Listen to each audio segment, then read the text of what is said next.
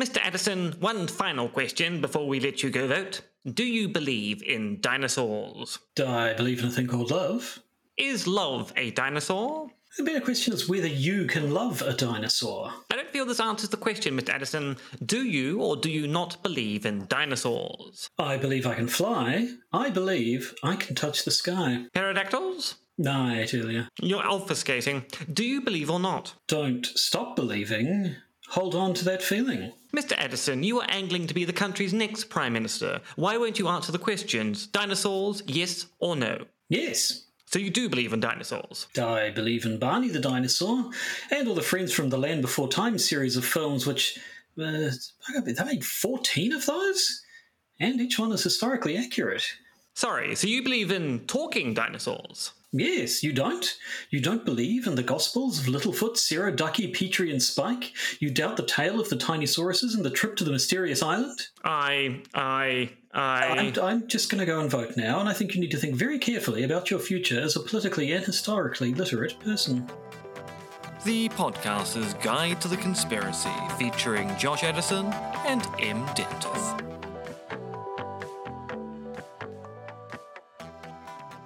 Hello and welcome back to the Podcaster's Guide to the Conspiracy. I am Josh Addison in Auckland, New Zealand, and in Zhuhai, China, it's Dr. M. RX Dentith. Are you well? Are you hale and healthy, Dr. Dentith? I am healthier than I've been in the last few weeks. I went to Guangzhou last week in order to vote. And I came back with an astounding head cold. Actually, now technically is the way. I mean, it was last week. It was the beginning of last week. Technically, the end of the week before. But the moral is, if you go to another city, you will get sick when you exercise your franchise. Exercising your franchise outside of your electorate, very bad for your health. Not the COVIDs, though. No. I did a COVID test, and it was, in fact, just a bog-standard head cold, which is still a horrible thing to experience. Well, although, yes, admittedly, never, it was not as bad as the time I had COVID. That really was a terrible experience. I never want to get COVID ever again. No, I wouldn't recommend it myself. I think the moral of the story is democracy wants you dead, and it's not going to stop trying. Well, I mean, that is the story of globalization. So we're a couple of weeks late to this now. We originally intended that we were going to record an episode shortly before the general election in New Zealand, which would probably have been out after the results were known, so we'd be humorously out of date immediately. But as it turns out, we're now recording after the general election and everyone knows what happened. More or less. Special votes, but you know how that goes. Yeah, so we had an election. We get a preliminary or provisional result. We actually don't get the final result until early November because votes like mine need to be counted. And so, but nevertheless, there's enough stuff going on with the election that a summary of it should fill up most of an episode. And then we'll see what else happens. We also have 2 weeks' worth of news, which we might save for the bonus content, or we might chuck a little bit in now. I don't know. It's anything's possible. Literally, anything is possible right now. Well, I mean, figuratively, anything is possible. Literally, I mean, there are limitations. Literally, everything is possible. Okay, fair enough. I mean, if that's your ontology, I'm willing to go with it. Yep. But I think what's most possible is that we'll play a chime and then start talking about the election. Indeed. In fact, shall we vote on it? I say aye. How do you vote? I also say aye. Votes are carried. The election continues.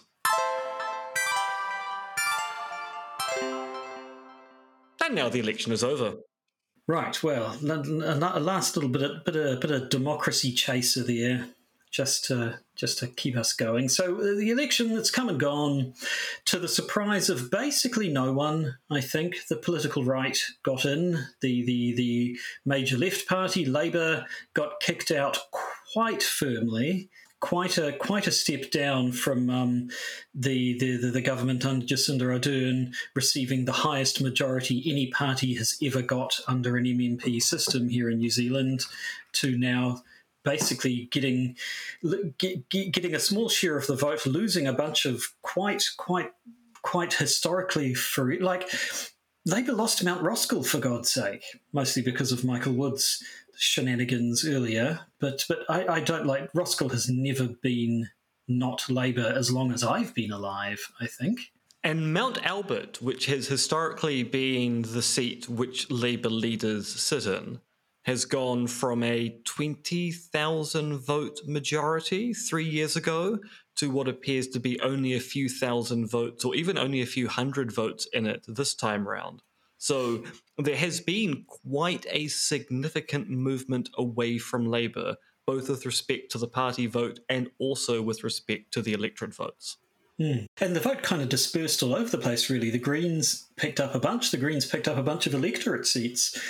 They've gone Wellington from Central, historically having had one seat to now having 3 seats. So Wellington Central, Rongotai, and Auckland Central.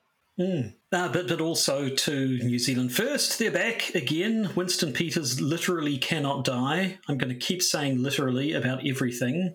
Literally everything. Actually, so this is the one thing I think we do agree with respect to the literal claim. I wouldn't be surprised if on the day that we have our funerals, Winston Peters is announcing yet another run. Yes. New Zealand First will be making for Parliament. But yes, the major winners, of course, were National, the main right-wing party here in New Zealand, and their buddies ACT, who are the sort of far-right party, who are usually their appendage, although ACT's done fairly well for themselves this time as well. Well, yes and no. I mean, they've done better than the last election. So they've actually improved by 1 seat in the last election. But 6 weeks ago, ACT was polling almost twice as well as it actually received on election day. So it was in the high teens 6 weeks ago. It was, I think, about 9.6% on polling day itself. So ACT on one level looked like it was going to be a really major minor party in a centre-right government, and has only done marginally better than it did in the last election, even though it appears to be the party that spent the most trying to get into power, and also had a private plane donated for campaigning use during its campaign. So the right put a lot of money into ACT, and they actually got very little in return. Although, again, they won a seat that wasn't Epsom, didn't they? They took one off National somewhere. They did, yes. In part because, I mean, in some respects, the reason why the Greens did so well in electorate seats was Labour having bad candidates there. And also, there seems to be a general sentiment that Labour deserved to lose this election anyway. But National didn't help itself with its piss-poor selection of candidates, allowing someone like Brooke Van Houten to basically sweep into ACT's second electoral seat. And then, of course, New Zealand First. So if you're not familiar with the history of elections in New Zealand, Winston Peters is very much the populist party, I guess. He's a little bit left, he's a little bit right, he's whatever will get him the most votes at any, or at least the most attention at any time.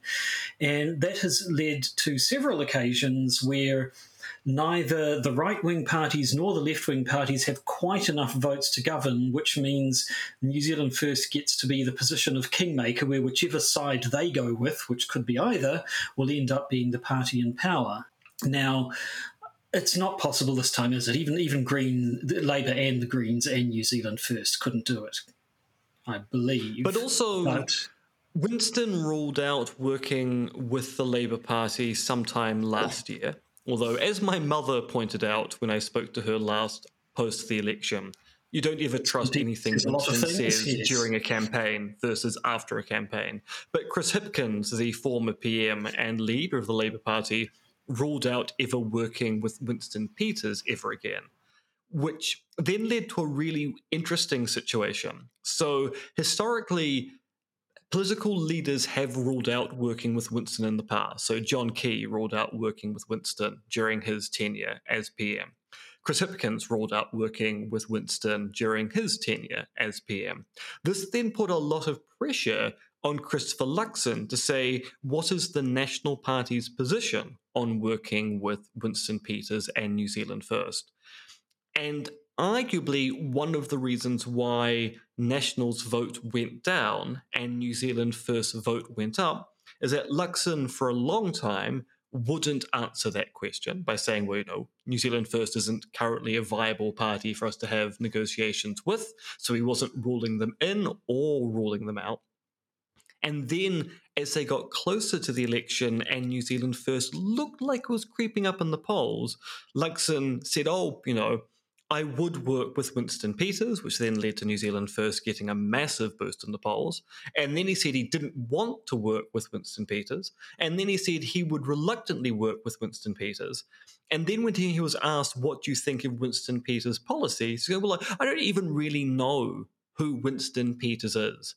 Which people are pointing out, if you want to be the next Prime Minister, surely knowing a little bit about previous coalition governments involving New Zealand First would be a very good idea, because New Zealand First tends to work against the government they're in coalition with rather than with it.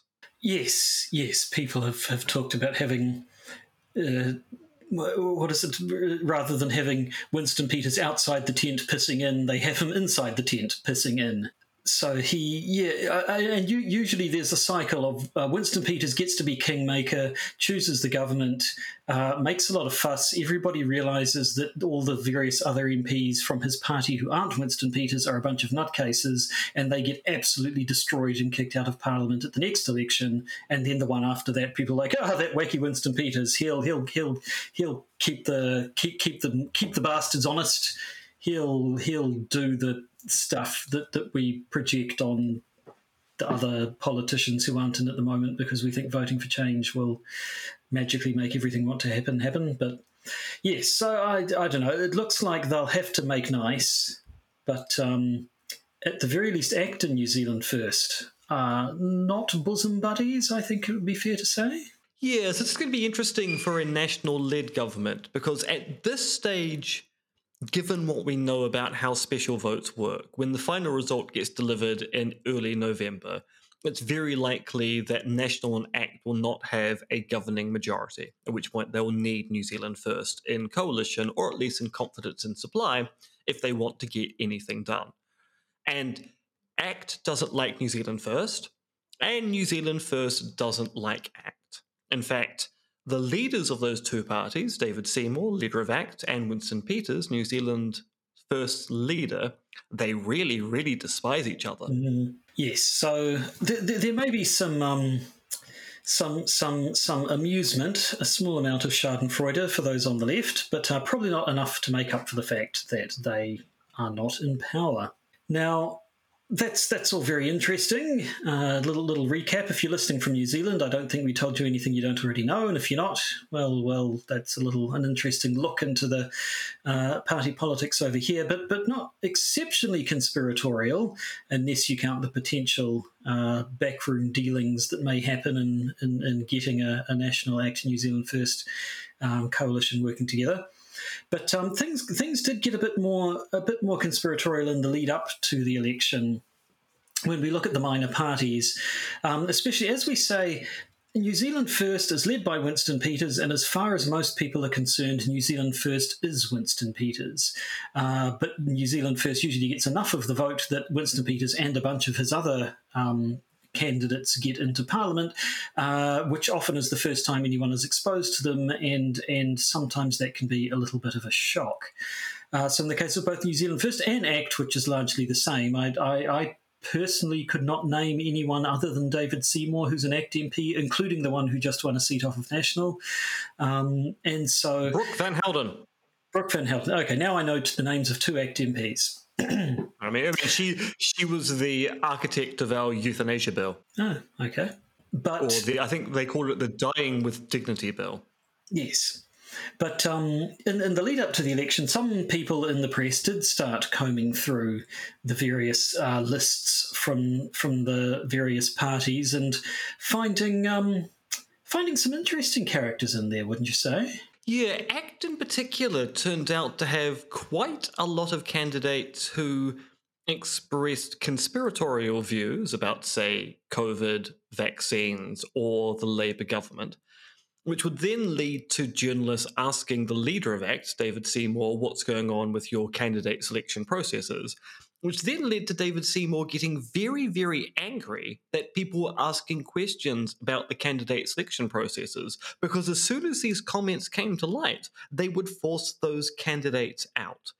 And as people pointed out, David Seymour seemed to be getting annoyed that journalists were exposing his candidates, because somehow he would have found out about it naturally and expelled them after they were selected in the first instance. Yes, very strange. ACT in particular, I mean, I'll be honest, I did not pay a lot of attention to this election. The actual results seemed to be a foregone conclusion. I mean, I voted, of course. I went and did my civic duty, but there didn't really seem to be much question into what was going to happen. So I wasn't really paying a heck of a lot of attention. I did see, though, what headlines did pop up for me were ACT did seem to be going in on the American style culture wars bullshit, which we don't have so much of here. I mean, COVID was kind of the what really jump started it here a bit, but ACT, there seemed to be a bit of. I'm sure ACT had something to do. I saw sort of your anti-trans stuff that we've been seeing overseas a little bit. And David Seymour in particular, I say without a word of a lie, there's the tendency for people to use the word politics to just mean opinions I don't agree with, when they're saying, oh, why do you have to bring politics into this? Why do you get David Seymour accused people of making things political in a political campaign.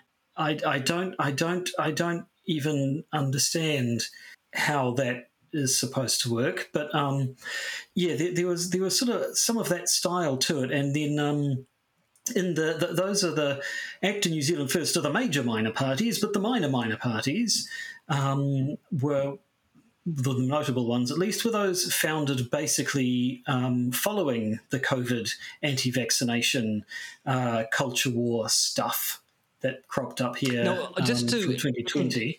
Interject here. So there's one thing to note about ACT. ACT have actually been doing the culture war stuff for a while. So under Rodney Hyde and also under John Banks, two of their previous leaders, they would, during election campaigns, try to accuse the government, whether it be National or Labour, of engaging in socialist or communist policies, which is basically straight out of the American right playbook, where if you label something as being socialist or communist, people go, oh, we can't have that, that's bad. And as people pointed out to Hyde and Banks at the time, that kind of pejorative framing doesn't really work particularly well in Aotearoa. We're not afraid of the word socialist here, no. No. We're afraid of the word tax, but we're not afraid of the word socialist. So they seem to think that they could win debates by labeling their opponents as being socialists. And the socialists would go, yeah, we are, and we're going to explain to you now why being socialist is good. So they've been doing this for a while, but yes, the trans stuff they brought in and their particular pivot towards their racial equality stuff, which is basically getting rid of any ministry that's going to help marginalized or oppressed minorities back home. That's relatively new and is quite disturbing. Yes, and I should possibly clarify, before I said they were the major minor parties, they're the major minor right-wing parties. We, of course, have the Green Party and Te Pāti Māori, the Maori Party, whose candidates appear to be less wildly insane, or at least if they are better at hiding it. Yeah, now admittedly, we do have to put our bona fides out. We're both Green voters, and I suspect we're also both sympathetic towards Te Pāti Māori, even though we're not voting for that particular party.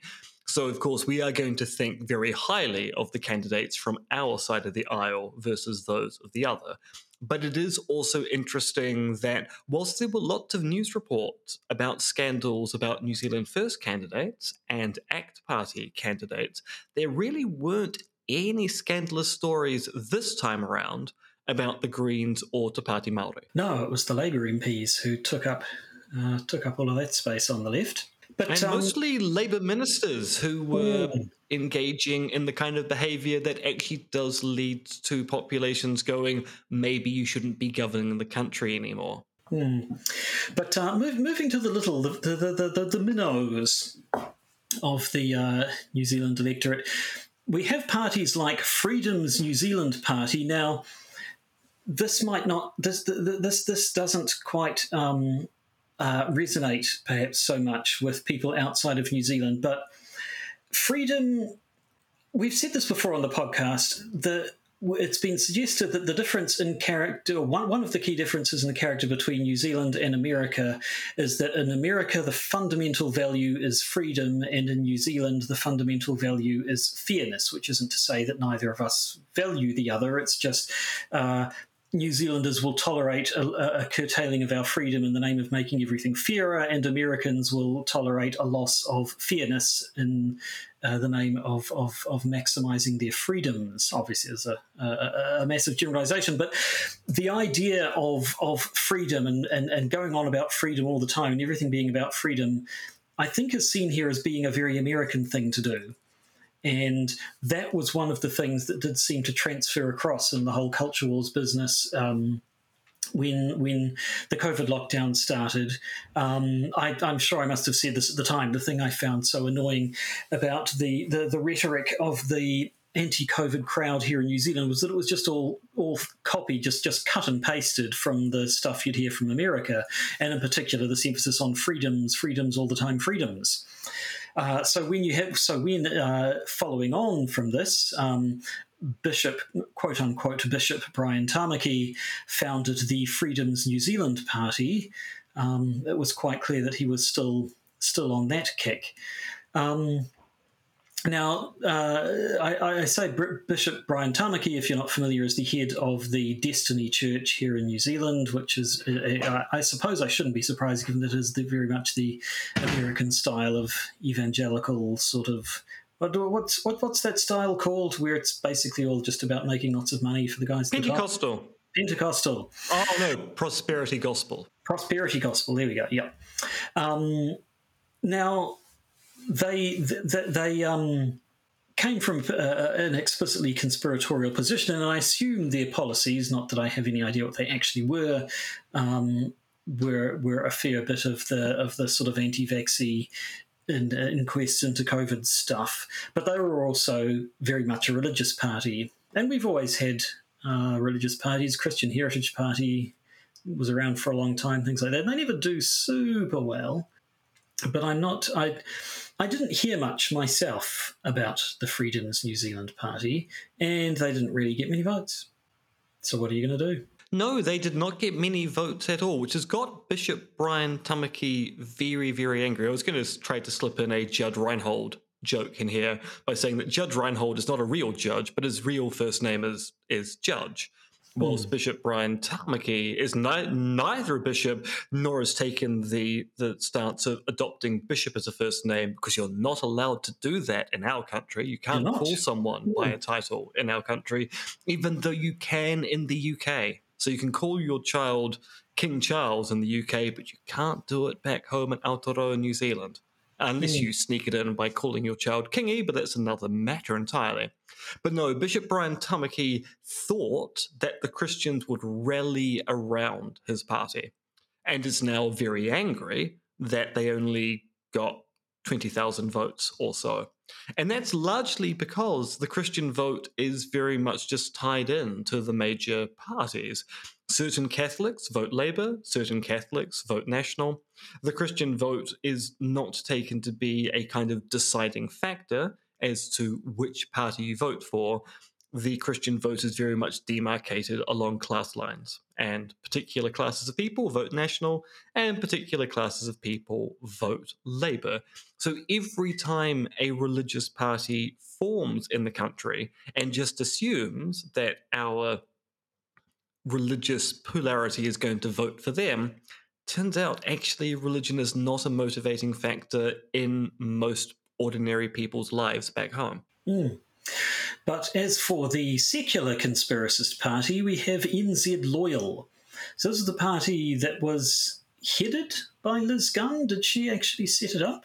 She did, yes. She is the party leader. She is. So Liz Gunn is a former newsreader here in New Zealand, who then went. I think she was also a investigative journalist at one point as well.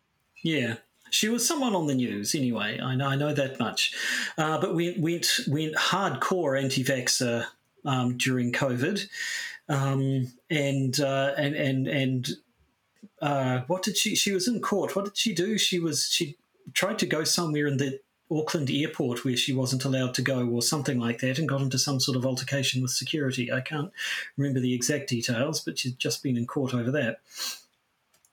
But she, so her party was very definitely the anti-vaxxer party. Now, she made this crack about expecting to get 2 million votes. I should point out the voting population of New Zealand is about 3 and a bit million, I think. Now, she said she was joking, and I think we can probably take her at her word for that. I don't think she's delusional enough to have thought she was actually going to get 2 million votes. I think it was just a light-hearted thing. As it turns out, she got about 22,000 votes, about the same as Freedom's New Zealand party. But they've been insinuating that they were conspired against, were they? Yes, so New Zealand Loyal had a particular problem going into the election, in that I think they had 3 candidates and no party list. And New Zealand Loyal claimed that they had supplied the Electoral Commission with all of the documentation required for their 3 candidates and electorate seats and the party list itself. And the Electoral Commission went, no, you put in the information on the wrong day, which meant you submitted the party list after closing of the date you're meant to submit the party list, and therefore you cannot have a party list. And initially, Liz Gunn was claiming, "Oh, this is the Electoral Commission. They've tricked us to make sure we submit our information at the wrong time, so that people can't vote for us, and thus we're not going to be able to have members in the New Zealand Parliament." Because even if she was joking about getting 2 million votes, she was of the firm opinion that New Zealand Loyal would get well over the 5% threshold and thus have party MPs in the New Zealand Parliament. And so they went to court. They basically took the Electoral Commission to court by claiming that the instructions that their party secretary were given were not up to the task, that the interpretation the Electoral Commission had about submission dates was not consistent with New Zealand law, and some claim that by not amending the party list upon request, this was robbing people of the ability to vote for New Zealand Loyal, which was a contravention of the Bill of Rights. And this went through the courts in time before the election, because it was decided that this should be dealt with as quickly as possible to ensure that there wasn't going to be any disparity in the vote. And they lost on all 3 counts. So the Electoral Commission pointed out that the party secretary was constantly sending them emails thanking them for their help throughout the process. So if the party secretary felt that she did not have enough information, she never indicated that to the Electoral Commission at any particular point in time. They also pointed out that it is the party rather than the Electoral Commission who haven't interpreted the law appropriately about submission dates. The Electoral Act is very, very clear as to when things need to be submitted at particular times. And also the fact that the party secretary didn't supply the information at the right time is the reason why, if there were party votes cast for New Zealand Loyal, it wouldn't mean anything. It was their thing to solve rather than the Electoral Commission to solve. And the big takeaway from this was the courts pointing out that the Electoral Act is an act of Parliament and is not something which the courts have the jurisdiction to interpret. It's laid down by Parliament exactly how the Commission works, and the courts shouldn't be interpreting that, because it will actually cause a very messy situation in future elections if the courts are able to arbitrarily decide that the Electoral Commission isn't the final arbiter of exactly what goes on with preparing for and running elections. So for all they might darkly insinuate that the Electoral Commission had it in for them, that does not actually appear to be the case. Now, they also were involved with Voices for Freedom, which Remind me again, which of the groups of nutcases in New Zealand are Voices for Freedom? Voices for Freedom were the wellness people who got involved with the Plan B people, and during the lockdowns were running a whole bunch of protests around the lockdowns and the like. So Voices for Freedom were appeared to be a fairly major power during the COVID lockdowns we had back home. And then they made a punt at the local elections, which we had last year, and they didn't do particularly well. And they had a punt at the general election this year by throwing their weight behind parties like New Zealand Loyal, and I think to a lesser extent Freedom's New Zealand, but I think Bishop Brian Tamaki and Voices for Freedom ended up getting offside due to different ideological views and metaphysical views.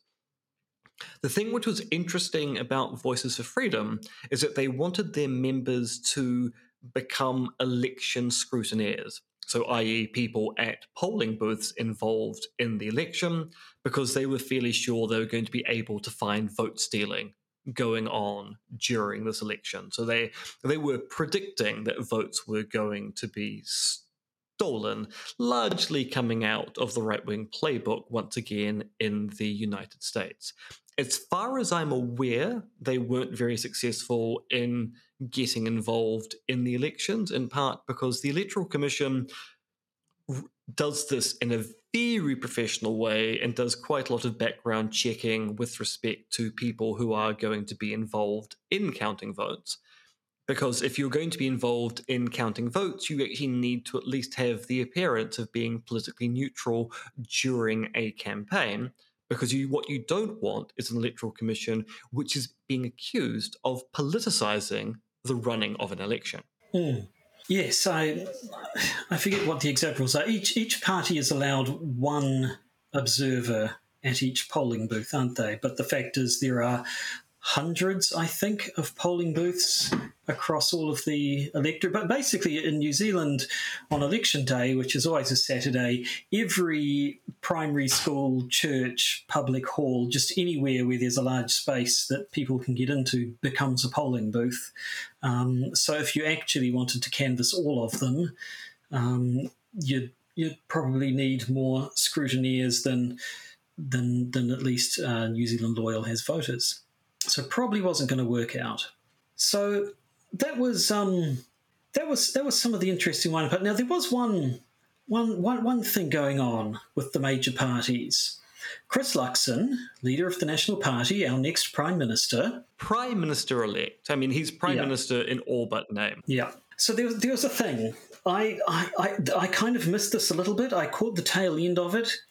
But apparently there was a question as to whether or not Chris Luxon believes in dinosaurs. Now, this was one of those... It was a comedian who asked him. It was clearly a jokey thing, but then it was one of those things that people started talking about a little bit, almost as though it wasn't a joke and was maybe a relevant thing that might colour our perception of Chris Luxon. Was it, as someone who I assume followed this slightly more than I did, meant to be a statement on the idea that he's possibly such a fundamentalist Christian he doesn't believe in dinosaurs, or was it a statement on the fact that he never gave a straight answer to most of the questions during this electorate campaign? So the rumour was going around that when Christopher Luxon was CEO of Air New Zealand, he nixed an advert that made a reference to dinosaurs in Aotearoa's distant past, because he is a fundamentalist Christian who doesn't believe in evolution by natural selection. So that was the rumour. So the comedian questioned Tim, what's Tim's last name? I thought it was Guy Williams. Or did he follow up later? Yes, Guy Williams. Yeah, no, maybe it was Guy Williams. Maybe I'm just thinking of a different Tim now. Maybe I'm just thinking of Tim. But Guy Williams found out about this rumor, so asked Christopher Luxon at a press event directly, do you believe in dinosaurs? And Christopher Luxon would not answer the question, which of course suddenly lent credence to the theory that maybe he doesn't believe in dinosaurs. Then to make things possibly slightly worse in our taking the piss culture back home, Christopher Luxon went on to former Twitter and said, yes, of course I believe in dinosaurs. I believe in the Taxrelifosaurus, a species of dinosaur that hasn't been seen for quite some time. And people were pointing out that's A, that's not a dinosaur, and B, that once again isn't really answering the question. So at no point did Chris Luxon ever answer the question, does he believe in dinosaurs? When he was asked on Breakfast TV, he was said, oh, you're not going to bring up this dinosaur question thing, and rolled his eyes. So there's still an open question, it seems. Does Chris Luxon believe in dinosaurs? Now, this then led to certain right-wing commentators being very annoyed that people were making fun of potentially the next prime minister, as all this went on before the election. And, taking the piss about these things. And this was comments from right-wing commentators who always accuse the left of not being able to understand a joke, such as when, say, leader of the ACT Party, David Seymour, threatened to blow up a ministry building. Because obviously a joke. The left are taking it far too seriously. But as soon as people started making fun of Chris Luxon, apparently that was going too far. Yes, I don't know. On the internet, at least, people always tend to go a bit overboard with their hyperbole, and take any little flub by a minister on either side and try to turn it into a giant thing. Remember that time John Key, and obviously this is not a good... What was the business with the shirt? He talked about wearing a gay red shirt or a gay pink shirt or something, described a brightly coloured shirt as gay, which obviously... Yeah. Not great, but any time anyone mentioned a shirt thereafter for a little while, you'd get someone on the left on Twitter go, oh, I hope it's not a gay shirt. I'm wearing a shirt. I hope it's not a gay shirt. John Key won't like me or something. People do jump on anything, but yes, both sides do it, so just deal. So that's the election, more or less, as you say, the special votes. Now... The special votes are the votes that people such as yourself cast not in their electorate. You can do a special vote just if you happen to be in a different part of your city that isn't your voting electorate. So anyone can cast a special vote if they want to, but it's easier to just vote in your electorate. But they all have to be counted up later, and historically they swing left.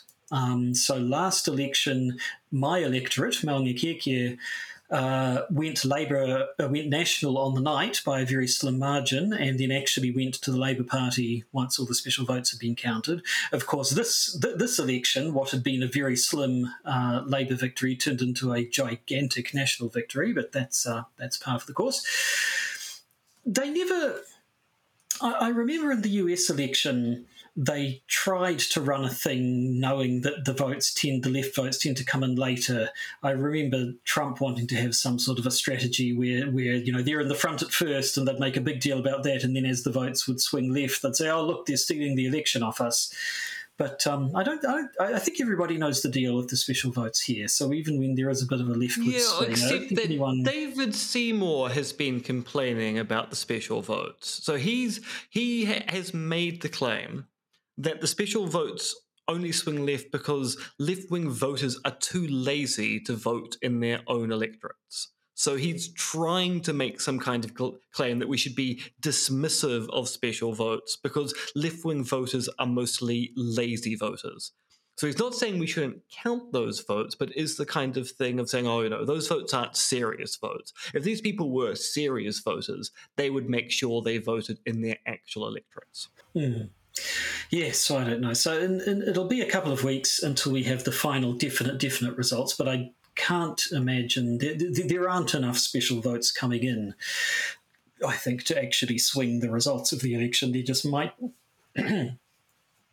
might be a seat or two going one way or another, which, due to the complications around minor parties and things, may end up with what is known as an overhang, ending up in we'll end up having a couple of extra seats in Parliament, maybe. But I think that's as severe as it's going to be.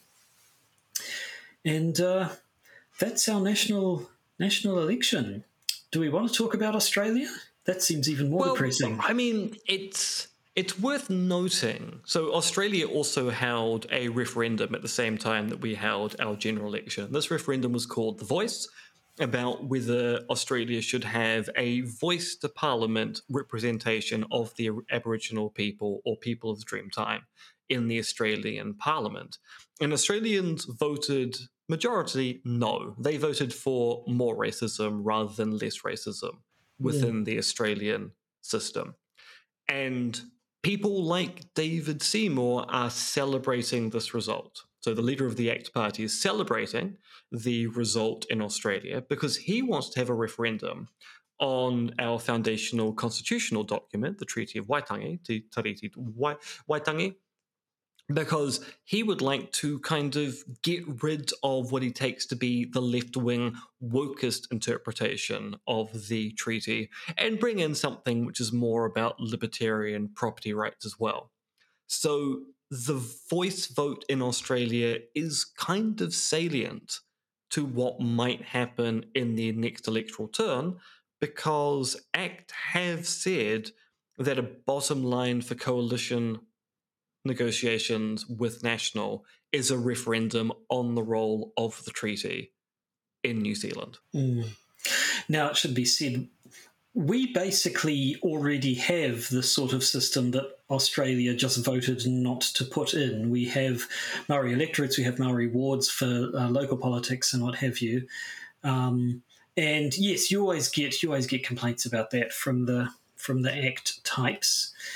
But this idea of a referendum on the Treaty of Waitangi itself, I think some people have sort of said, well, it just couldn't even actually work, because even if you question it on a constitutional basis, there's decades and decades of legal precedent of how it's been treated. And also, like, I don't know if this is an oversimplification. It would be like Brexit for New Zealand. That sort of a thing, which if the people who wanted it got their way, would probably screw up the country in a major way. And we don't think Chris Luxon is silly enough to countenance that, from what I've he has made the claim he thinks it would be a divisive thing to do, so he wants to rule it out. I think a lot of this will depend on what New Zealand First's attitude towards this is. Now, New Zealand First is in a weird situation in that its leader, Winston Peters, is Maori, and yet he's probably also charitably described as one of the more racially prejudiced politicians we have in Aotearoa, including quite severe anti-Maori prejudice on lots of issues. Yes, I don't know. That'll be fun. Now, there's one other thing here. I see you wanted to talk about the lobbyist pipeline. Now, I assume this is some sort of a infrastructural issue we have, where we're pumping lobbyists into our country from overseas to make up some sort of a local surfeit of lobbyists. Do we import them as some sort of slurry through a pipe and then form them into lobbyists in our country and send them on their way? I mean, I've always thought that's how lobbyists are formed, but actually it turns out many of them are former government ministers who, once they stop being ministers, just go on to become lobbyists with no stand-down period whatsoever. And Aotearoa is actually fairly unique in Western nations by not having a stand-down period between being an MP and being able to take up lobbying work when you're lobbying on behalf of private clients to the government. And this has become quite stark because two disgraced ministers from the previous Labour administration, Stuart Nash and Kiri Allen, have both indicated that they're about to become lobbyists. So immediately after the election, two former government ministers are now going to be lobbying the new government on behalf of corporations and private citizens. And the country as a whole needs to have a discussion about the minister or activist to lobbyist pipeline, especially since Kiri Allen, who was Justice Minister in the previous administration, was involved in looking into a bill putting forward a stand-down period between being in Parliament and becoming a lobbyist, a bill that she did not advance during her time as Justice Minister, which does seem ever so slightly like a conflict of interest in retrospect. It does a little bit, yes. So that's, possibly more of a developing issue. We might have to keep an eye on that, but definitely dodgy and not a little bit conspiratorial, so it's okay for us to be talking about it now. Well, precisely. So, I think we've filled up an episode's worth just talking about the election, which means we have a bumper crop of fun for our bonus episode that we're going to record for our patrons just shortly. So we've got to catch you up on a bunch of stuff that's happened over the last couple of weeks. Tupac Shakur, must have heard about him, developments there. Some interesting stuff around Yevgeny Prigozhin and his plane crash. Interesting, possibly in inverted commas there. Tom DeLonge's up to his usual malarkey. And I know your favourite. We've got a sports conspiracy, a local New Zealand sports conspiracy. I'm all about the sports. Games of two halves with best sides winning. Sports and nothing but. So we're going to talk about all that in a little bit. But right now we're going to stop talking about the election because I frankly would be quite happy to never hear about it again. But I expect we're gonna. 3 more years, Josh. 3 more years. 3 more years, yeah, most likely.